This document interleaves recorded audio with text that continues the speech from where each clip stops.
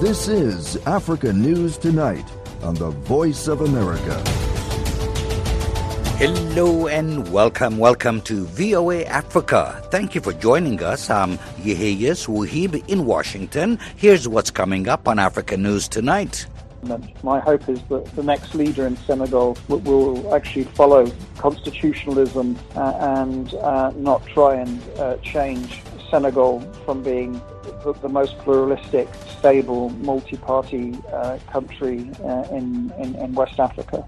That's Alex Vines, who leads the Africa program at Chatham House on Senegal's delayed presidential election. Details coming up also. A new UN report accuses both Sudan's warring parties of horrific abuses against civilians. And marathon world record holder Kelvin Kiptum, who was killed in a car crash, was buried today in western Kenya. These stories and more on Africa News Tonight.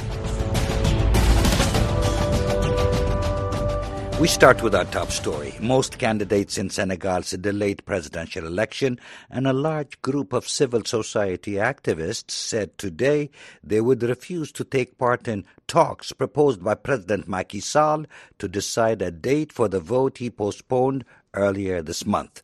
Sall is facing pressure inside and outside the country to set a date after his abrupt delay of the February 25th poll triggered weeks of political crisis.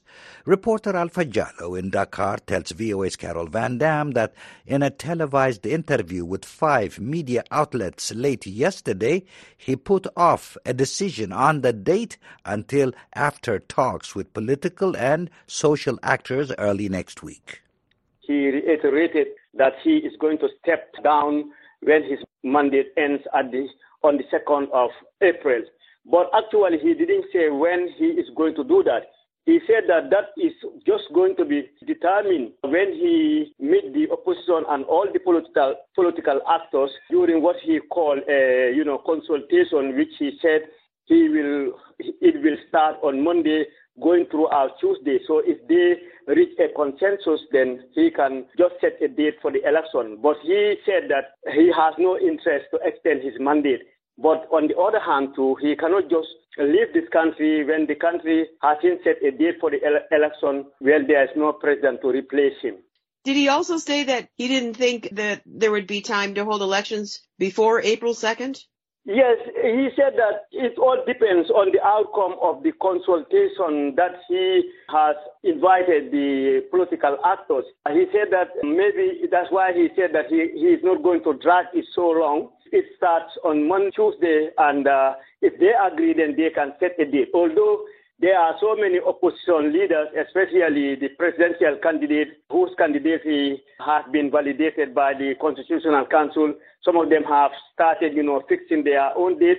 Some of them are saying the election can be fixed on the 3rd of March, or some of them saying on the 10th of March. Balloting, maybe they can be able to do that before the expiry of President Sall's mandate on the 2nd of April 2024. And what have these presidential candidates said about Macky Sall's decision to do this, to delay the elections? Yes, some of them are saying that Macky Sall is just trying to buy time. Some of them are saying that he is just disrespecting the Constitutional Council recommendation that, he has to fix the election in the nearest, or in the best, time, or he has to fix the election without delay. They don't know, or they don't know, or they don't see what President Macky Sall has to say when he meets these political actors in this 2 days consultation, because there is no room. As you know, that the Muslim holy month of Ramadan will be kicking in 2 weeks' time. And if they are supposed to be, a campaign period, most of the presidential aspirants will be giving at least, according to the Constitution, 21 days period to crisscross the country. But this time around, that is not going to be happening. Maybe the time will be limited. Maybe they will be giving each 10 days or 15 days. Was this meeting that he had with the reporters, was it a back and forth where reporters were allowed to ask questions, or did he just basically make a speech and leave? No. All the 4 media houses were allocated time to ask questions. And basically, they have asked the same question. And the same question they've been asking the president is, when he is going to fix the election and whether he will respect the constitution that after the expiry of his mandate, he will step down. He said that he will certainly step down, but he also cannot, make sure that he will step down when a new president is not elected. That is reporter Alpha Jallo speaking to VOA's Carol Van Dam from Dakar, Senegal. As we just reported earlier in the week, 15 candidates in Senegal's delayed presidential election accused President Macky Sall of ill will and said they will take action to ensure a new poll is swiftly arranged. For an in-depth analysis, I asked Alex Vines, who leads the Africa program and is currently managing director for risk, ethics and resilience at Chatham House. Why did Macky Sall try to delay the vote? Well, that's such a good question on why is he trying to delay the presidential election. I mean, thankfully, he's accepted the ruling of the Constitutional Council that he needs to have an election by the time that he steps down, that his mandate expires. So that is progress. But there's plenty of other uncertainties, including whether opposition candidates like one of the leading opposition leaders, Sonko, is released from detention, and there is real tension in Senegal around all of this.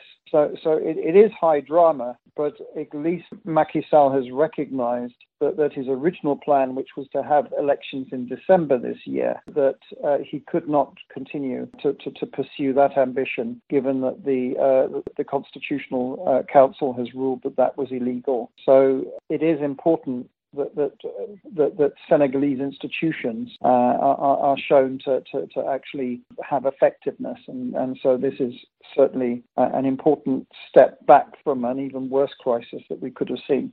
Alex, in a West African region where 4 countries are currently under military rule, Senegal is seen by the international community as one of the few examples of a functioning democracy. So if Senegal were to become another authoritarian state, many fear the instability that would ensue would threaten regional security. What are your thoughts on that? Well, Senegal is an anchor state. That's what we would describe it in the policy world.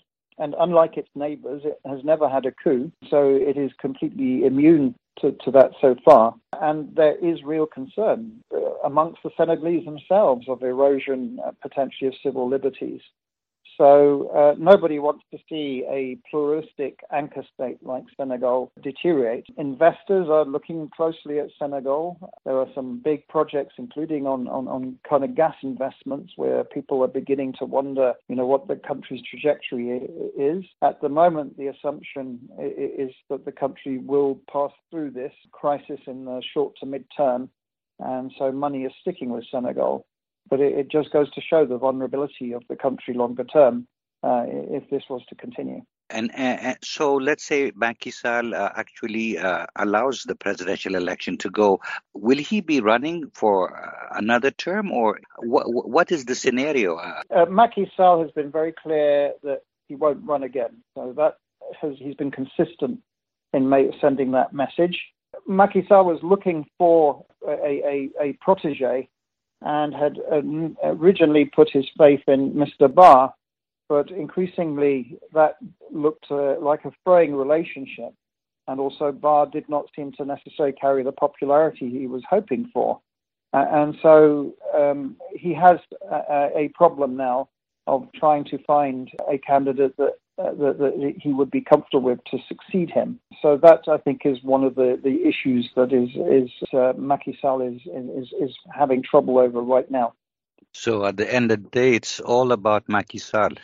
Yes, it is about Macky Sall, and he clearly did have originally ambitions to go for a third term. But let's be grateful here that the vibrancy of Senegalese society and the strength of its institutions have, in the end, curtailed those ambitions. It is a paradox that Macky Sall himself had campaigned against his predecessor, Mr. Wade, who had also changed the constitution and had argued that the constitution now allowed him to run for what would be a third term, but in his view would have been the start of a new tenure.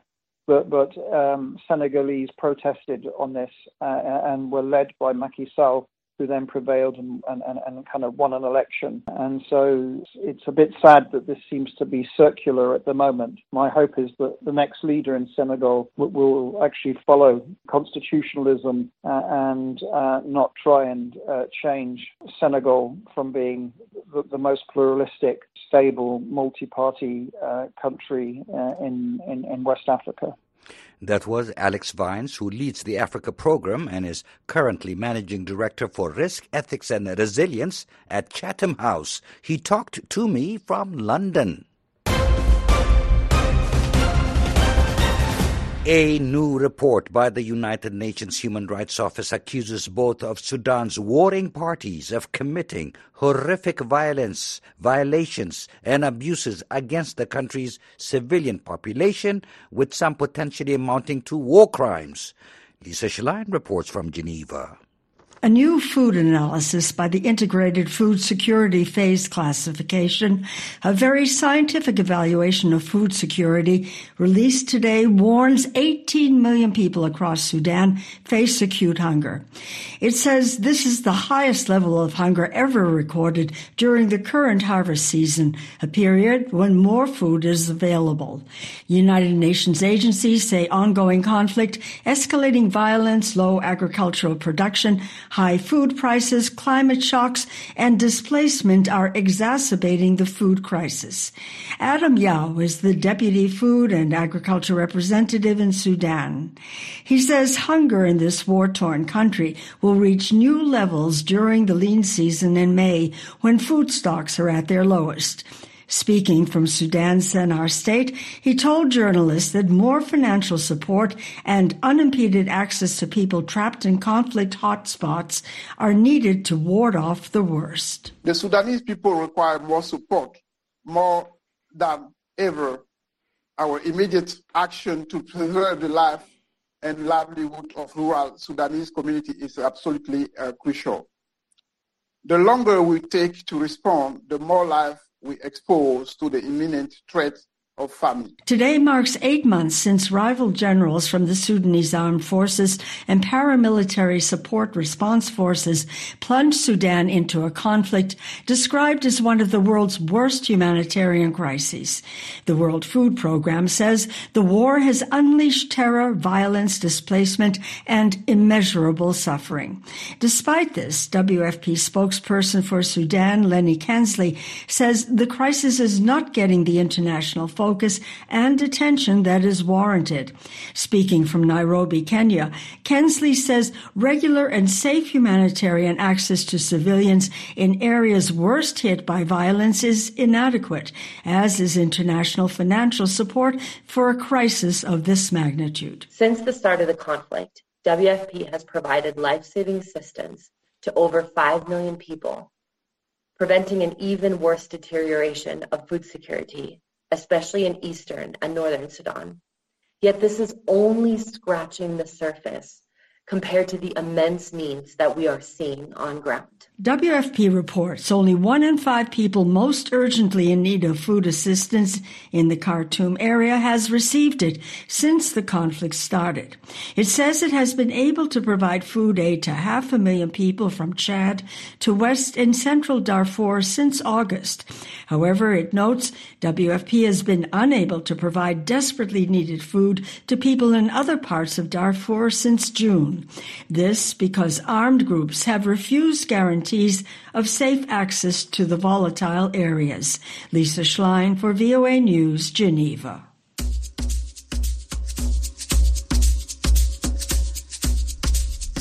You're listening to Africa News Tonight. I'm Yeheyes Wahib in Washington, and for more information on these and other stories from the continent, please see voaafrica.com.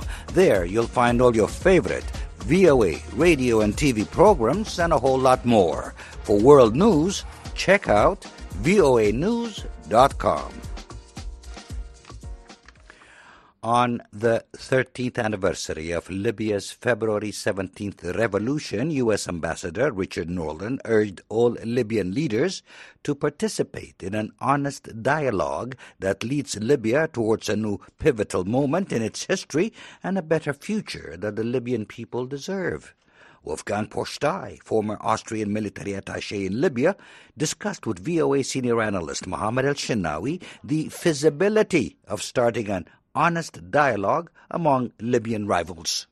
I would not be so optimistic. The conditions for such a dialogue are simply not there. The security situation, especially in the Greater Tripoli region, is getting increasingly difficult. In Sabia, we have seen two larger fightings last week, one next to the strategically important refinery. In Tripoli, there was a fight around the checkpoint in the west of the city.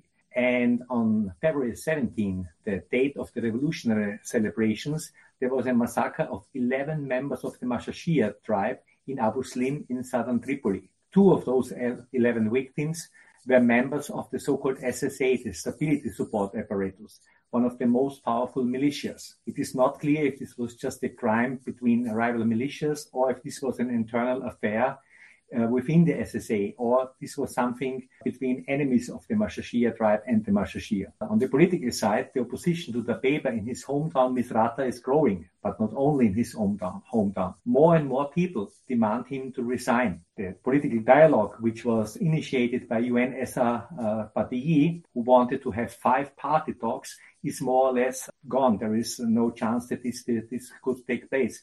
The reason is that 4 out of the 5 parties invited to these talks said that they will participate only under certain preconditions, and those preconditions are unacceptable to the others. The petroleum facility guards in Misrata, in Dabeba's hometown, in Sabia, where the only one refinery is located, in Suavara, where there is the starting point of the Green Stream gas pipeline to Italy, threaten to block the various oil and gas infrastructures. They demand higher payments and they demand some bettering of the social circumstances. Altogether, this is a nice wish from Norland, but unfortunately currently not realistic. U.S. Embassy in Libya confirmed the participation of a delegation from the Libyan Navy and the Maritime Security Workshop for the U.S. Navy in Africa.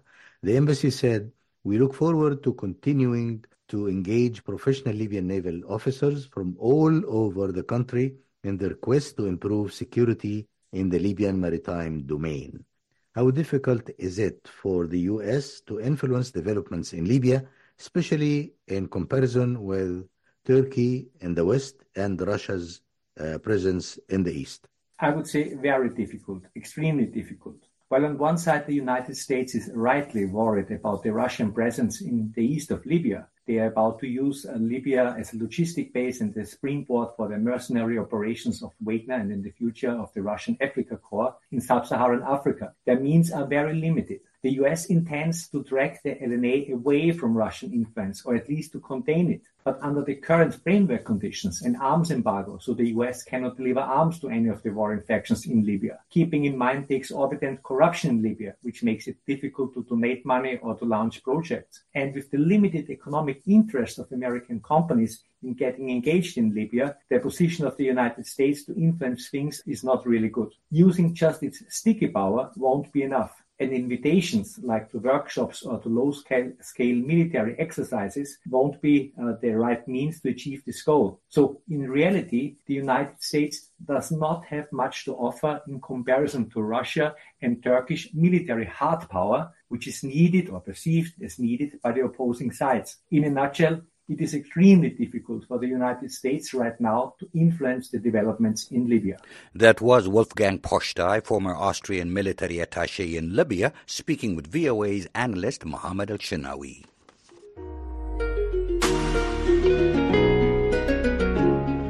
Marathon world record holder Kelvin Kiptum, who was killed this month along with his coach Gervais Hakizimana in a car crash, was buried today in his hometown in Chepkorio in western Kenya. Mourners remembered Kiptum as a humble, talented and hard-working athlete. VOA's Nairobi Bureau Chief Maria Madiallo has the report. Family members, friends, top dignitaries, and thousands of others showed up Friday to say farewell and pay a final tribute to Kelvin Kiptum. Kenya's President William Ruto was among the speakers. In Kelvin, we saw the future of athletics in Kenya. And Kelvin has stood out not just as a great athlete, but more importantly, as a good person. He was ambitious, disciplined, and focused. Kiptum, who was just 24 when he died, touched many, including Brian Chebby, a resident of the runner's home, Elgeyo Marakwet County. Chebby spoke to VOA after signing Kiptum's condolence book for Athletics Kenya, the country's sports governing body. Kelvin Kiptum is a guy of capabilities. Running was his passion, actually.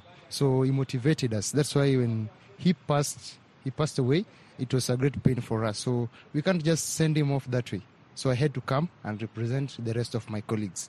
Other messages in the book range from Rest Well Champ to The Greats Never Die. They live in us and keep us going. Kiptum accomplished much in his short life, including setting a world record marathon time of 2 hours, 35 seconds in Chicago last October, beating the previous record holder, Kenya's Eliud Kipchoge. Earlier on social media, Kipchoge said he was deeply saddened by the sudden death of an athlete who had a whole life ahead of him to accomplish incredible greatness.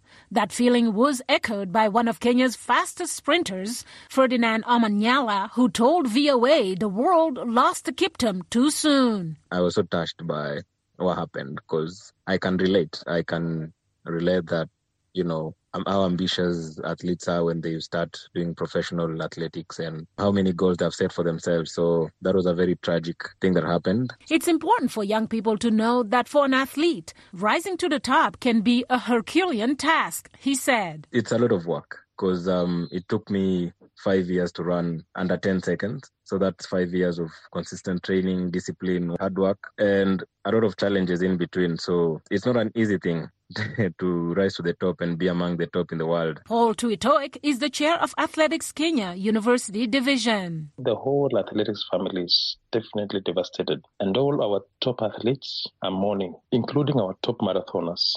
Of course, Kenyans were waiting to see what will happen at the Paris Olympics. Tuitoik told VOA he was hoping Team Kenya with top athletes such as Kiptum, Kipchoge, Omanyala and others would scoop a few medals at the upcoming Summer Olympics in Paris.